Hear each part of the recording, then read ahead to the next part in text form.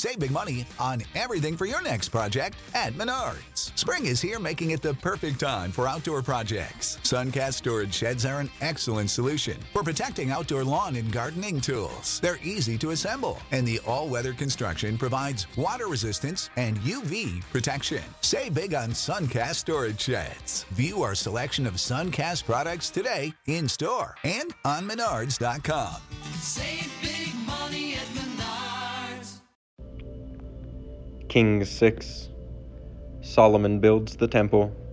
In the 480th year after the people of Israel came out of the land of Egypt, in the 4th year of Solomon's reign over Israel, in the month of Ziv, which is the 2nd month, he began to build the house of the Lord.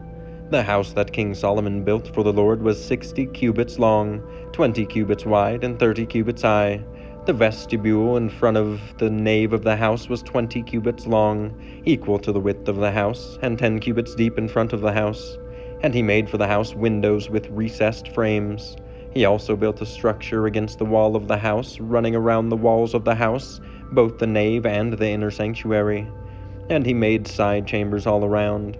The lowest story was 5 cubits broad, the middle one was 6 cubits broad, and the third was 7 cubits broad. For around the outside of the house he made offsets on the wall in order that the supporting beams should not be inserted into the walls of the house. When the house was built, it was with stone prepared at the quarry, so that neither hammer nor axe nor any tool of iron was heard in the house while it was being built. The entrance for the lowest story was on the south side of the house, and one went up by stairs to the middle story, and from the middle story to the third. So he built the house and finished it, and he made the ceiling of the house of beams and planks of cedar. He built the structure against the whole house, 5 cubits high, and it was joined to the house with timbers of cedar.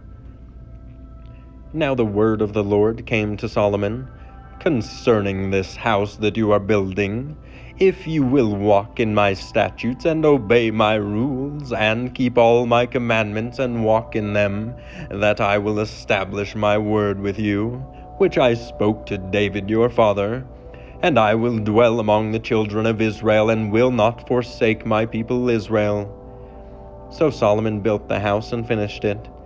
He lined the walls of the house on the inside with boards of cedar.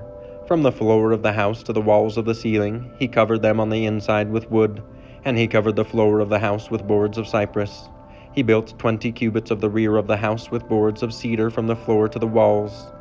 And he built this within as an inner sanctuary, as the most holy place. The house, that is, the nave in front of the inner sanctuary, was 40 cubits long. The cedar within the house was carved in the form of gourds and open flowers. All was cedar, no stone was seen. The inner sanctuary he prepared in the innermost part of the house, to set there the ark of the covenant of the Lord. The inner sanctuary was 20 cubits long, 20 cubits wide, and 20 cubits high, and he overlaid it with pure gold. He also overlaid an altar of cedar. And Solomon overlaid the inside of the house with pure gold, and he drew chains of gold across in front of the inner sanctuary, and overlaid it with gold. And he overlaid the whole house with gold until all the house was finished. Also the whole altar that belonged to the inner sanctuary he overlaid with gold. In the inner sanctuary he made 2 cherubim of olive wood, each 10 cubits high. 5 cubits was the length of one wing of the cherub, and 5 cubits the length of the other wing of the cherub. It was 10 cubits from the tip of one wing to the tip of the other. The one cherub also measured 10 cubits. Both cherubim had the same measure and the same form. The height of one cherub was 10 cubits, and so was that of the other cherub. He put the cherubim in the innermost part of the house, and the wings of the cherubim were spread out so that a wing of one touched the one wall, and a wing of the other cherub touched the other wall. Their other wings touched each other in the middle of the house, and he overlaid the cherubim with gold. Around all the walls of the house he carved engraved figures of cherubim, and palm trees, and open flowers, in the inner and outer rooms. The flower of the house he overlaid with gold in the inner and outer rooms. For the entrance to the inner sanctuary he made doors of olive wood.